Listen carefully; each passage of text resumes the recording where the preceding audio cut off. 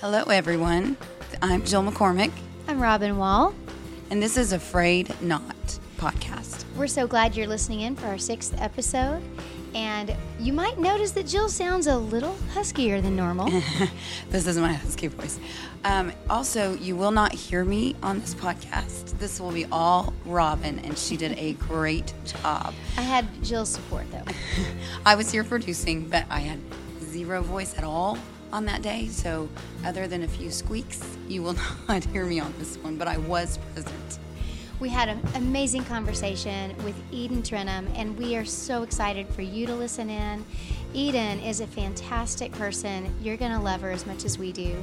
She is a wife, a mom, a freelance worship leader, a high school teacher, and she shares with us her ongoing journey through grief after losing her mom suddenly.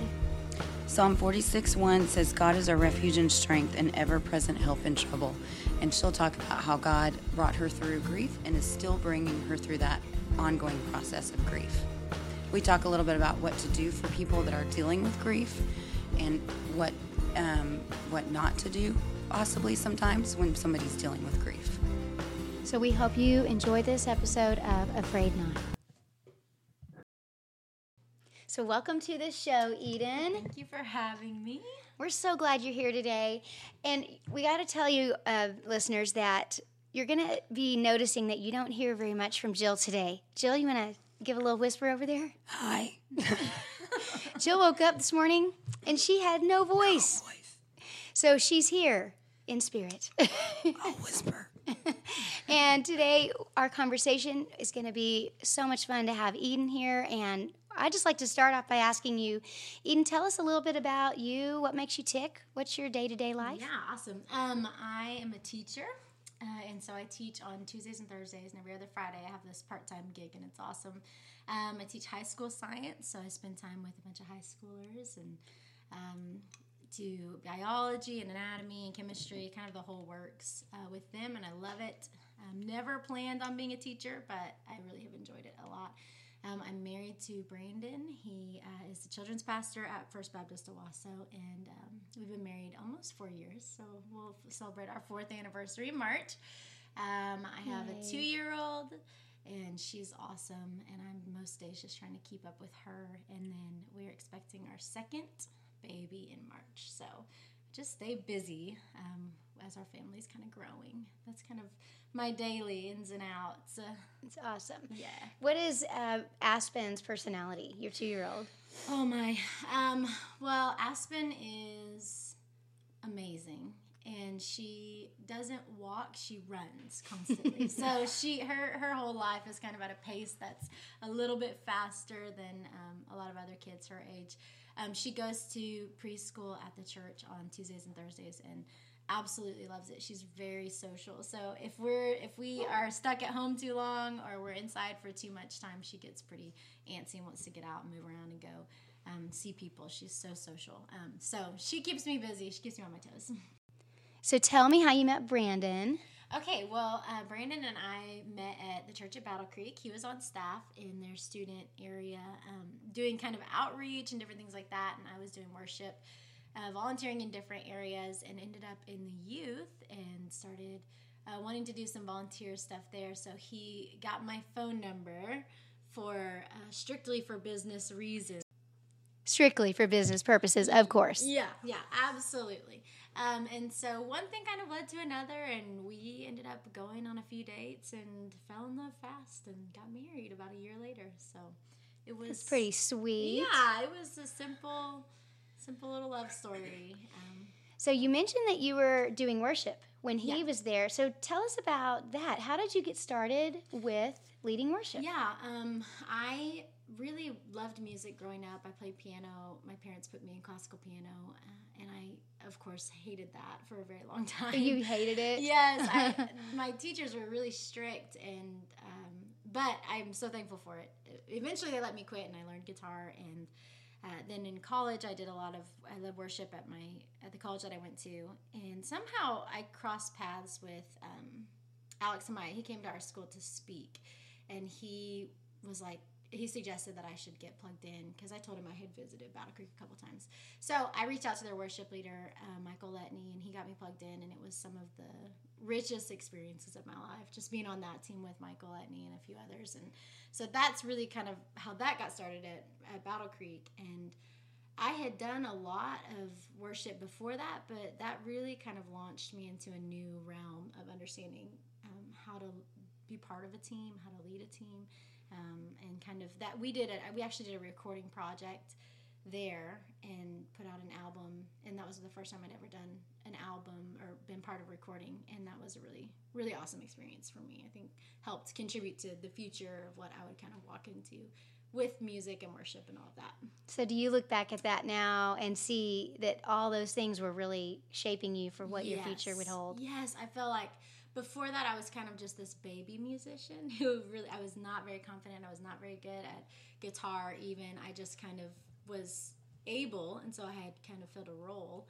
And that was really where I felt like someone took me under their wing and trained me. And it was really, really important time for worship and for me as a worship leader. So. And I would say it is definitely safe to say you have taken off. Anyone who's led worship for the women's retreat at Falls Creek, which is for 3,000 women, that's not just a little gig. That's a big deal. And you've had several opportunities that are very big like that. Am I correct? Yeah, that was by far the biggest, but we've had a lot of, so Brandon he's my dreamer, and I am kind of the more realistic one. And so he kind of sees these incredible things that could happen and believes that we can do them and sets the ball in motion. So we started a business that we could then build a website and do all of that, do the worship leading and have people started reaching out to us. And so we ended up just traveling all over the place, and we did some of the hokiest little things in the world, like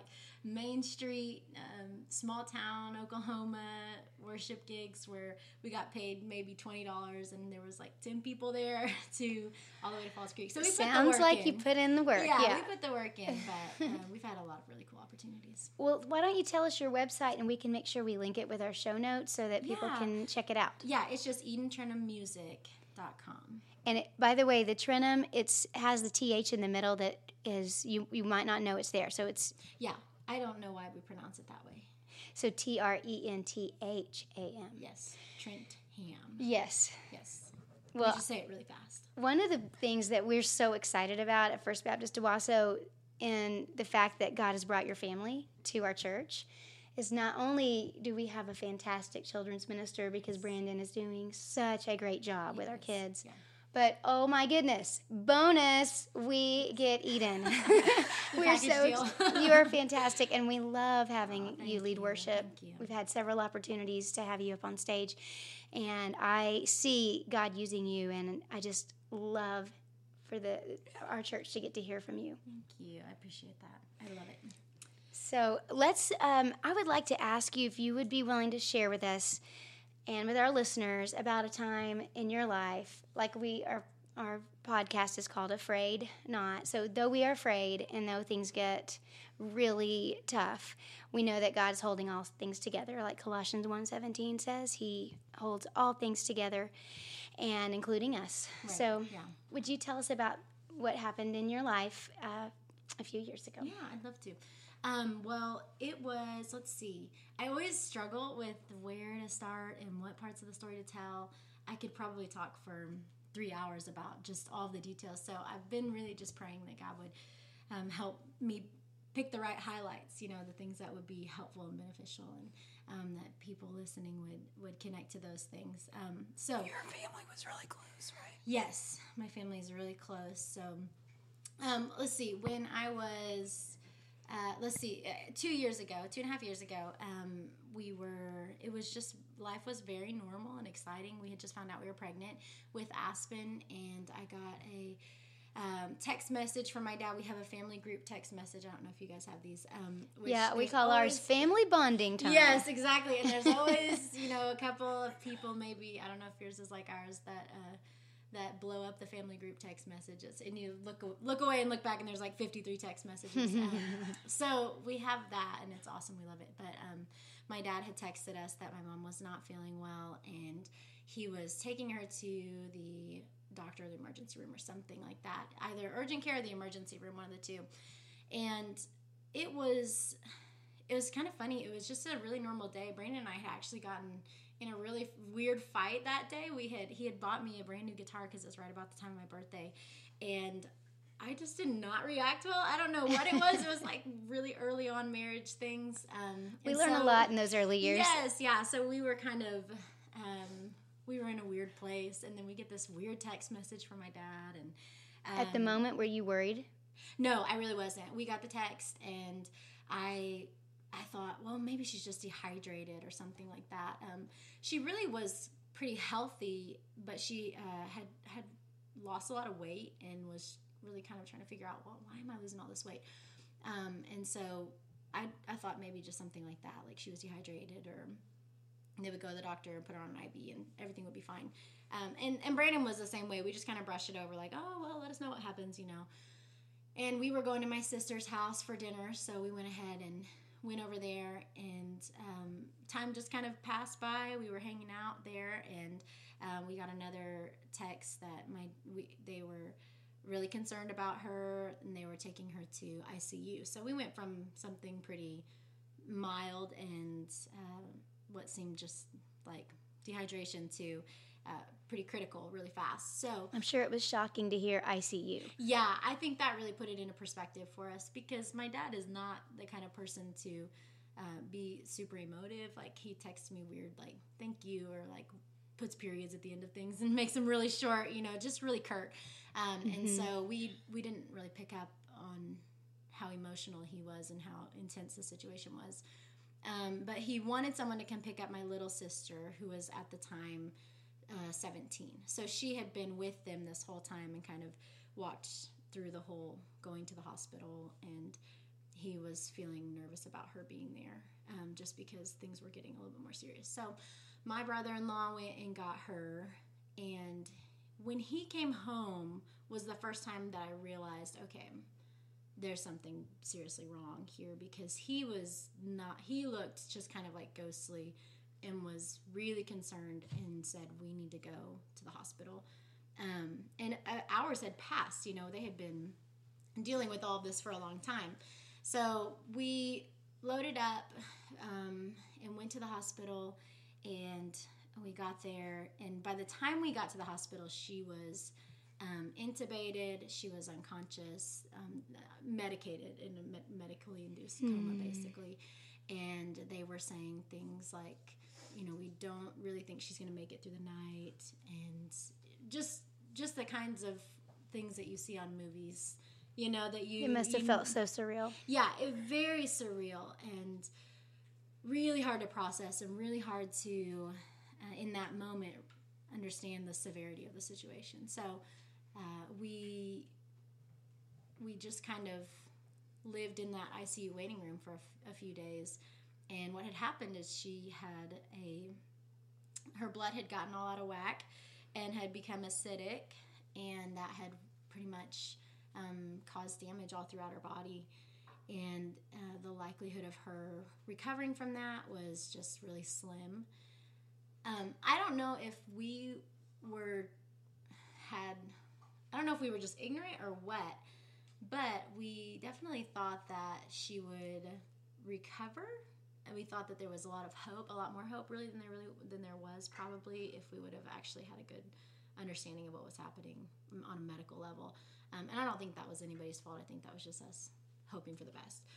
So anyways, that there were a lot of highs and lows. We were in the ICU waiting room for a really long time, straight for 3 days. And then, so she went in on a Thursday, and then on a Saturday, they pulled us back and said, you know, they shut down the ICU in the morning and at night for shift change. And so they kick you out and you have to go somewhere else. And they were kicking us out basically for shift change and said, when you come back, you need to be ready to say goodbye because we've done everything. And she's kind of headed downhill. Oh, so Ian.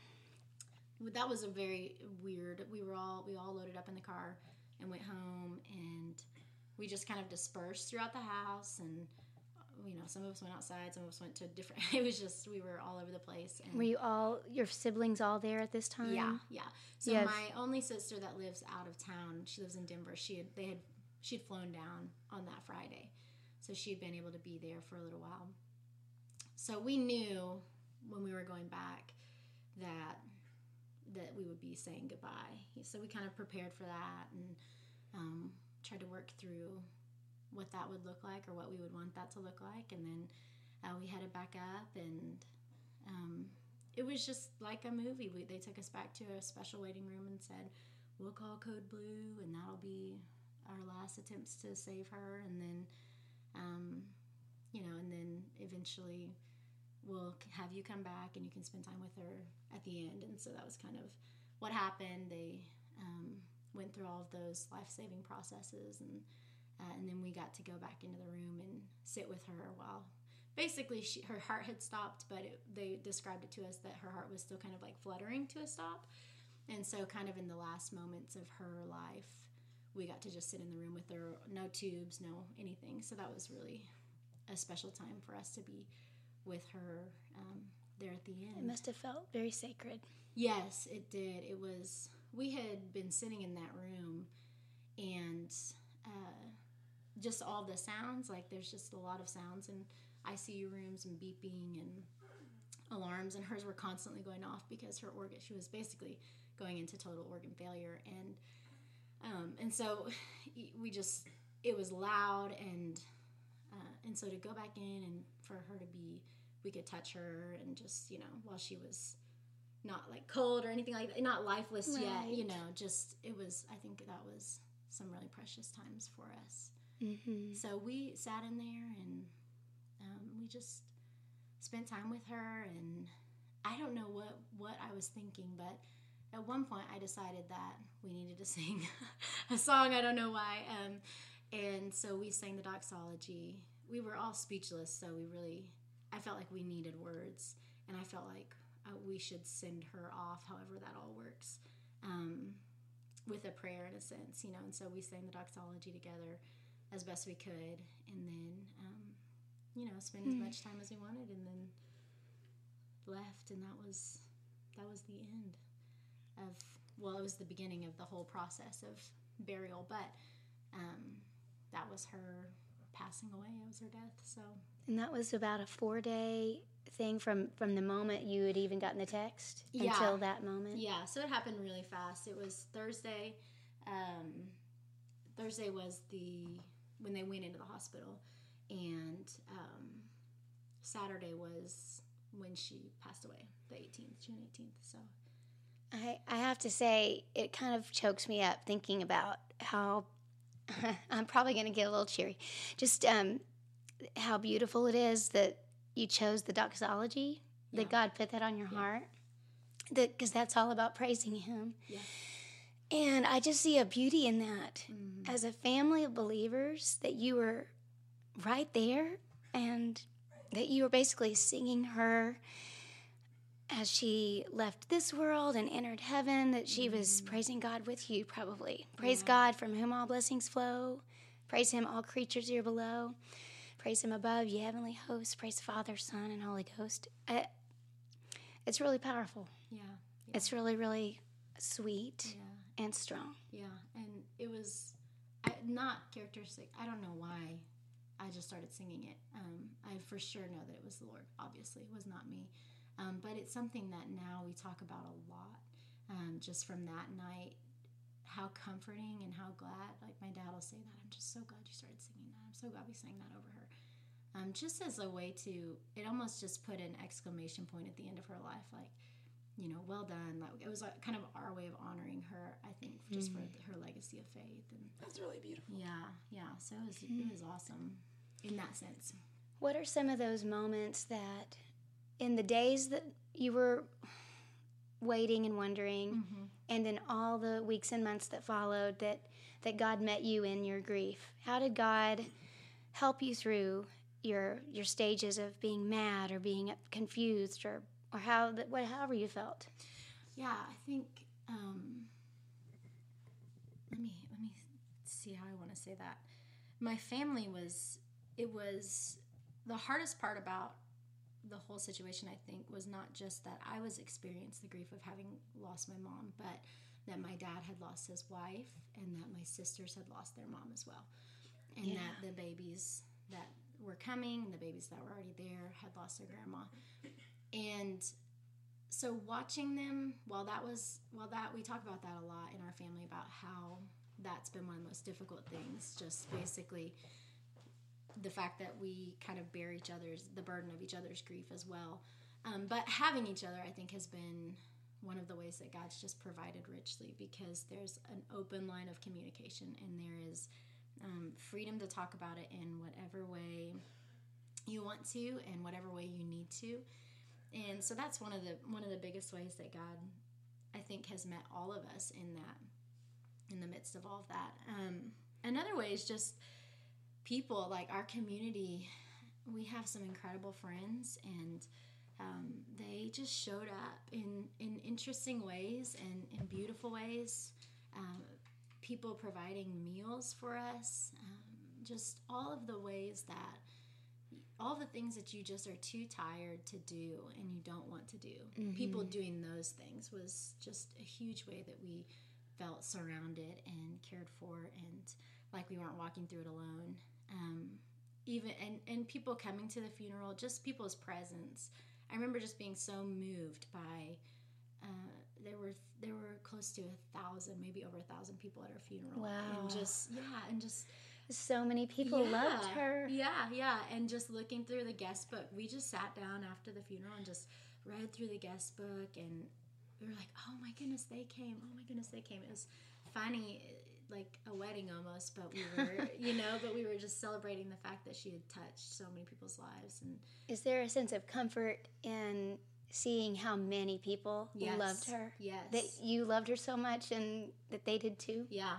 It was really overwhelming to just walk into that room, and it was packed full. I mean, it really took your breath away it took my breath away when we walked in and saw it. So that was, very comforting to know that she wouldn't be forgotten. I think a lot of people who go through things like that, it can be frustrating to feel like the world moves on without them, because your world you don't necessarily return to how things were, whereas a lot of other people will, because it wasn't someone. And you never will. Yeah, and we never will. Right. And so it really is comforting when people say that they're still thinking about her, that it still affects their life, because that feels less lonely and less permanent, and as if her legacy lives on. And tell us your mom's name, and tell us Nancy. Some of the wonderful things about her.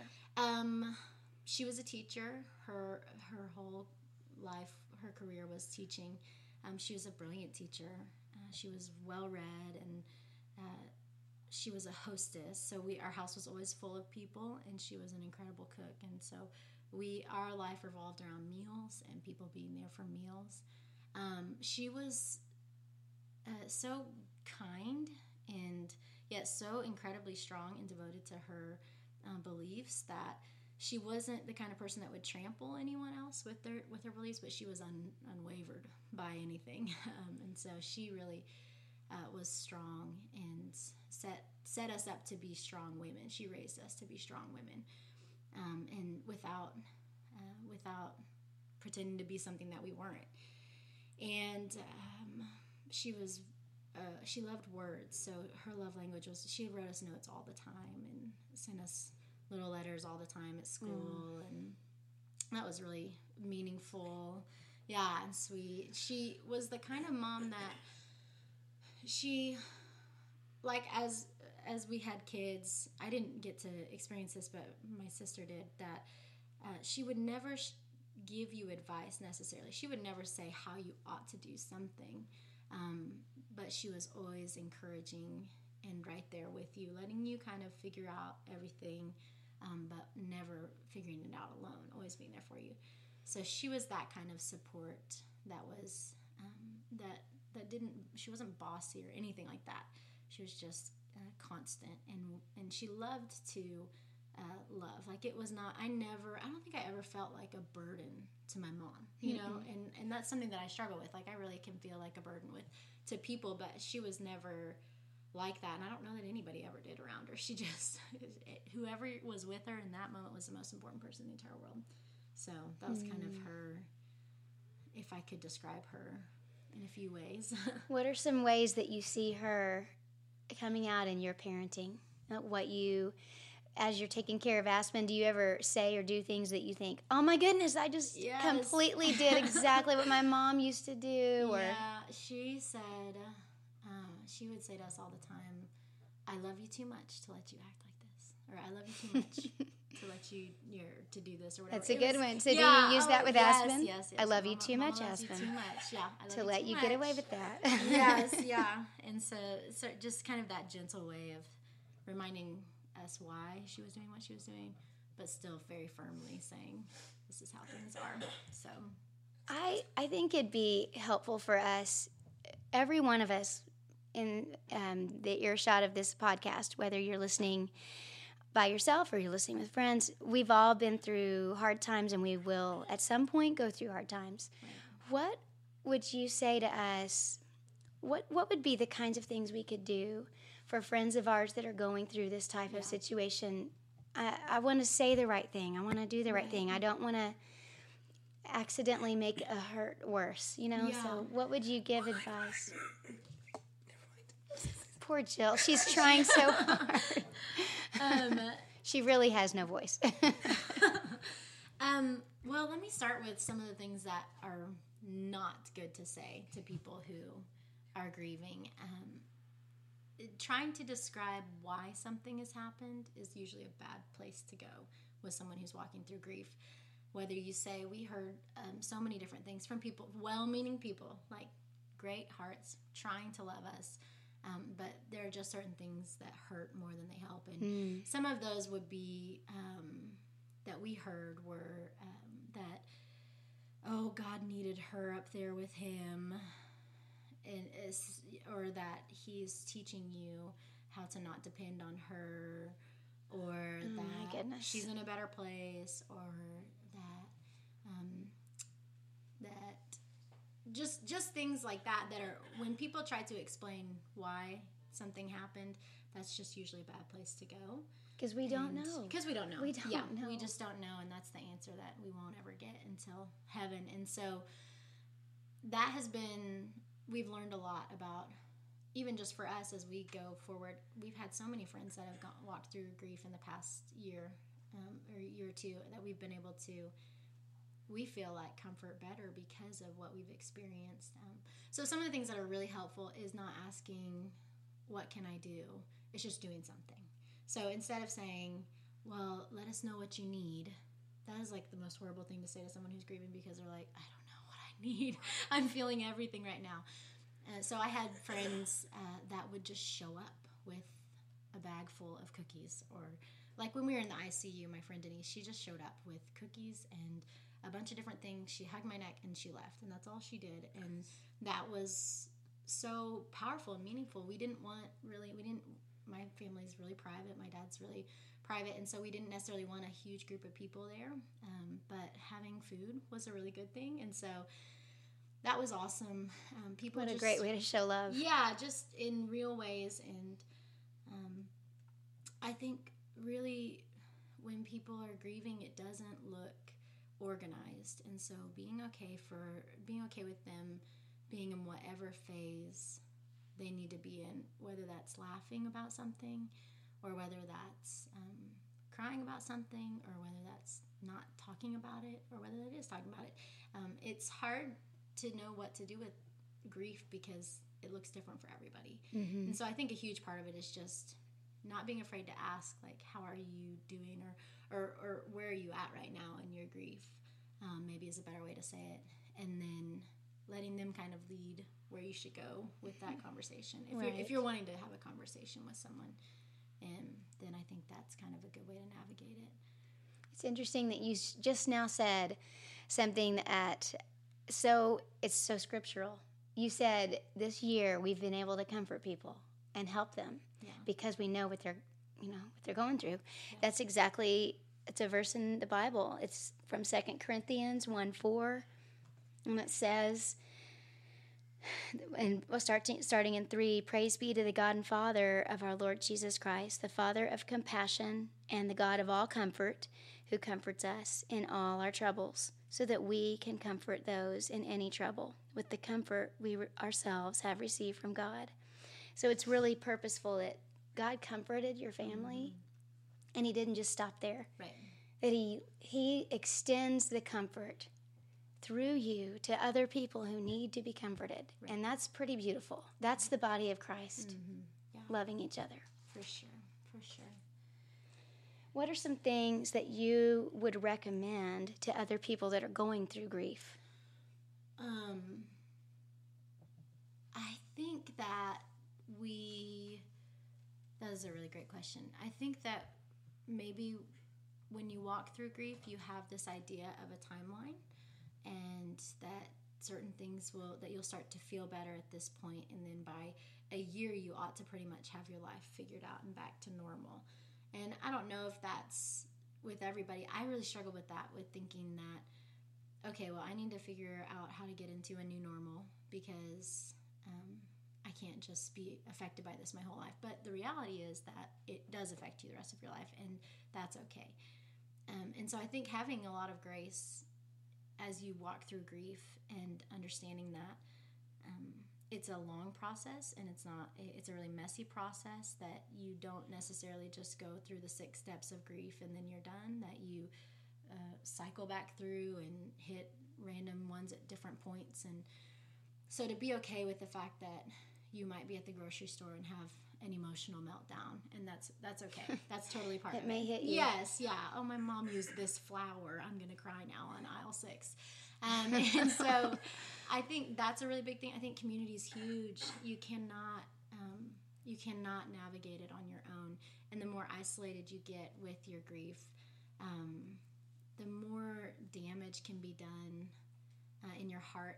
And sometimes that can lead you to making some really poor decisions, or maybe just coping in a really unhealthy way. And so I think being around people, finding someone that you trust, that you can talk to about it, that's a really hard thing to do, because you want people to respond in a certain way. Maybe I think grief, when you're going through grief, you have a lot of expectations for how you want people to respond, and sometimes that's pretty unrealistic. But it's really important to find someone who you can trust, that you feel comfortable with saying, hey, I really had a hard time getting out of bed this morning, and I don't know how I'm going to make it through this day, or, this is coming up and I can't imagine doing this. So will you pray for me, or whatever that looks like?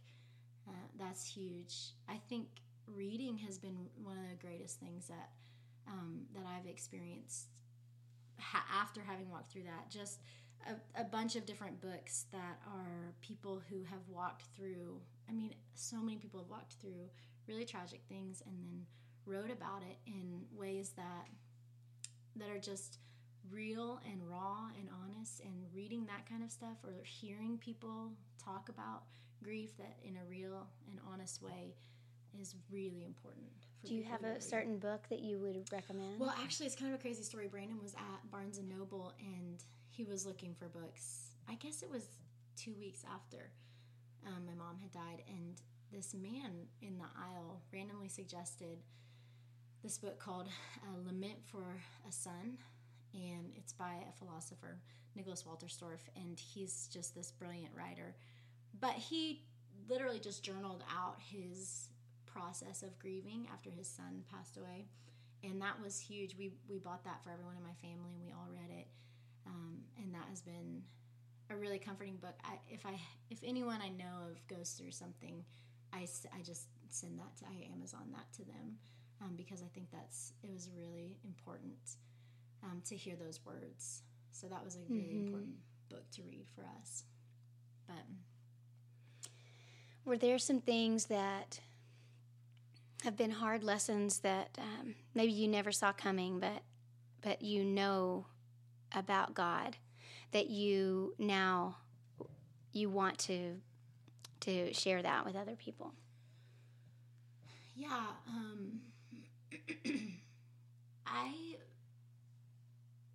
Well, it's so funny. A year ago, I would probably answer this completely different than I am going to right now. We're all in a process. Yes, and a journey. so it's really interesting to think about where I was a year ago, where I am now, and just the way that I approach God. I think one of the things that recently I've been really convicted about is that it's okay to have hope, and it's okay to pray for things that maybe that you may know won't ever be answered or that seem unreasonable. I think after my mom died, that I quit praying bold prayers. I just stopped asking God for anything because I had really believed when I was praying in that ICU waiting room, I really believed she was going to snap out of it, and that Saturday, Sunday, we would be maybe walking through a big recovery process, but that she would have, that her life here on earth was not over. And I prayed that boldly, and I don't regret that at all. But after that, I quit praying like that for a long time. I quit asking God for bold things, and not because,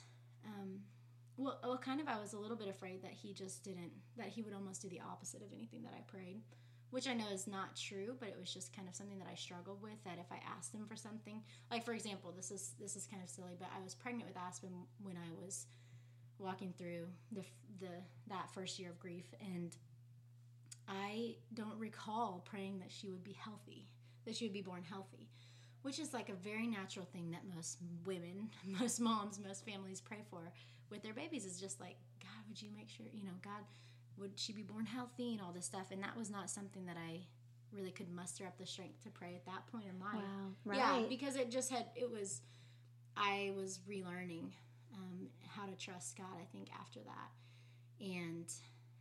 And so recently, like now, I would say I have gotten to the point where that has shifted, and I am a huge proponent of praying, bold, hopeful prayers, because there is no false hope in Christianity. There is no unanswered prayer in the sense of that God makes all things right, just not always in the time frame that we think he will. Right. Yeah. It's a really great reminder.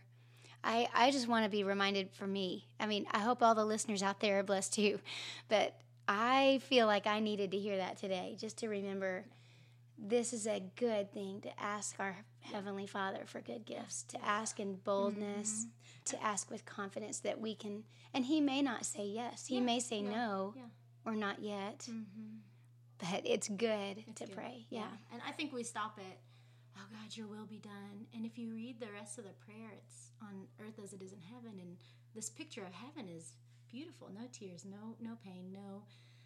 And so I think it's okay to pray for those things. And to just understand that we have to trust God's character, however it plays out. Mm-hmm. So that's been something that's been a big journey for me with God, my relationship with God. So it's really powerful.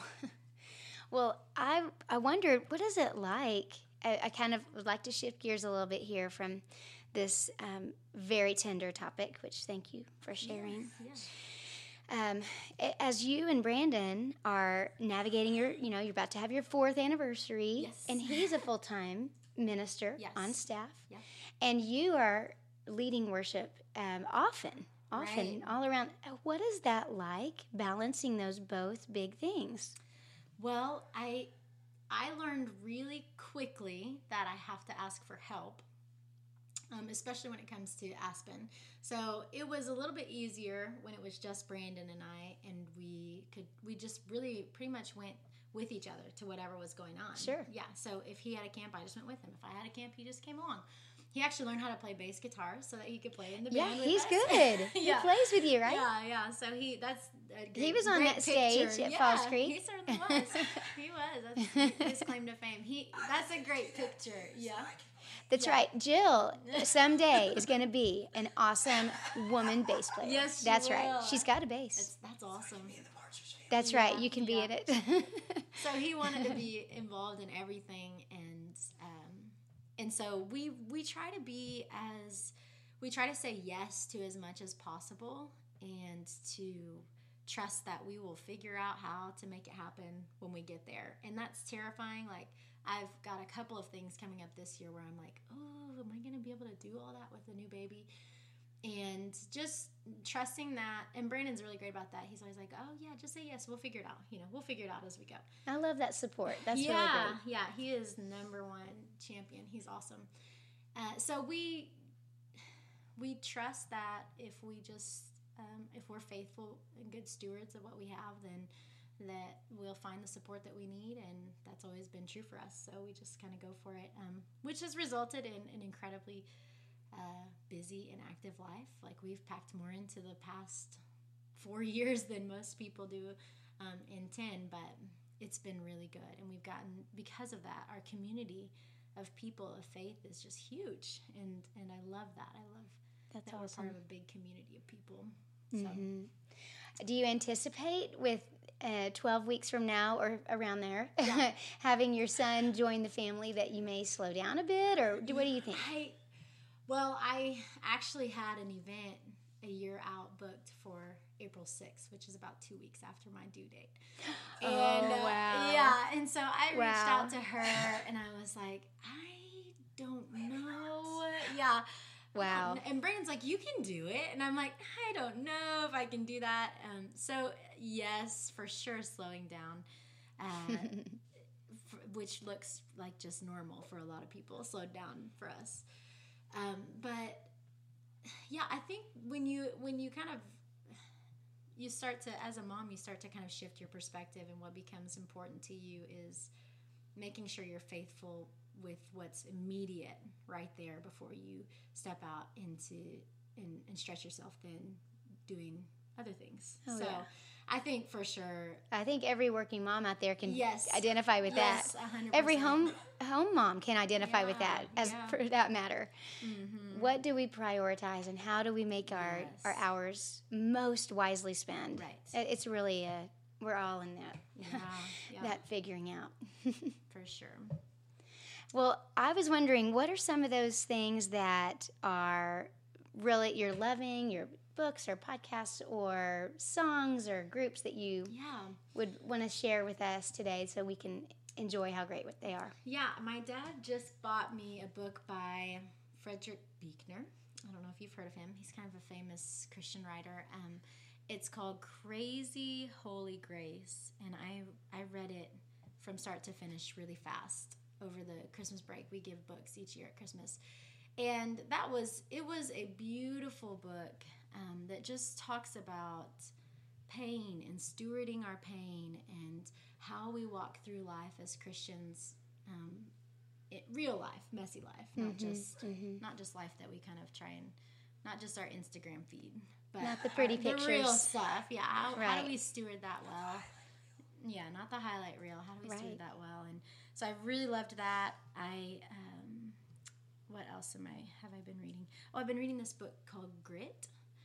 I can't remember who it's by a psychologist, and it's just a study on what makes a person more prone to have grit. And it really just picks apart all of that. She won some awards for her study on that, and that's been really cool. Just as I'm thinking about how I want to raise my kids to have grit and all of that, and so I've been reading through that. And let's see, what am I listening to right now? I think Bethel just released an album that I've been listening to bits and pieces of it. It's really good. And Brian and Katie Torwalt just released a little EP, and I really enjoyed listening to that too. A lot of songs about praising God in the midst of our struggles, which is interesting. And so I've really been loving that and listening to those kinds of things. It's so amazing how God really does. He never wastes our pain. Right. So some of the things that come out of our lives, some of the most beautiful things, we might look back and think, I cannot think of another way that this beauty, whatever this thing is, that it would have happened without the pain I went through. Yeah. And that's God's miracle. That's how his ways are higher than our ways, and he brings beauty from ashes, and it never may make sense on this side of eternity, but that's what he He's beautiful at making everything beautiful. There's one more quote from that book that I just shared, Crazy Holy Grace, that he says, God does not sow these things. He's talking about pain. God does not sow these things that happen, but he expects us to deal with these things in creative and redemptive and life-opening sorts of ways. And I think that really sums up our call as Christians, just to be people that are not walking through life avoiding pain, but taking the opportunities when we encounter pain to become life-opening sorts of ways. I love that. Just open people that are loving and giving and all of those things. Well, I feel like that's what you are, Eden. Oh, thank you. I feel like you are a very open and loving person. I'm just so thankful that you shared your heart with us today, that you were willing to do this, which is a lot of bravery, and to share something that's tender and hard. And I hope that all of the listeners who are hearing this today, that you know you're not alone, and that you know whatever you're walking through today, that you can trust God, and he can handle your anger, he can handle your grief, he can handle your questions. You just know that he's got you. And our whole purpose of this podcast is to encourage women and all the people that are hearing this, that you know that you can trust the Lord and that he's faithful. When we're frayed, he holds it together. Yeah. So thank you for being with us today. Yes, and thank you for having me. Yeah. It was a really fun interview, so thank you so much. Awesome. Thank you. So I know you guys enjoyed listening to Eden. Her story is very compelling. I'm back with my DJ voice, by the way. So also, we wanted to remind you that if you love this podcast, please subscribe on iTunes. And also, we would appreciate if you would rate and review the podcast. That helps other people be able to find us. So if you wouldn't mind going on and doing that, preferably with a 5-star rating. That's right, please. We would hopefully love your 5 stars. And we would share this on your social media. That's another way to get the story out and to encourage other people that you're connected to. And today, we are really glad that we got to have that amazing conversation with Eden, and we want to thank her again for coming and sharing her story. We'll end today with Eden's song, Faithful. We hope you love it. Have a great day.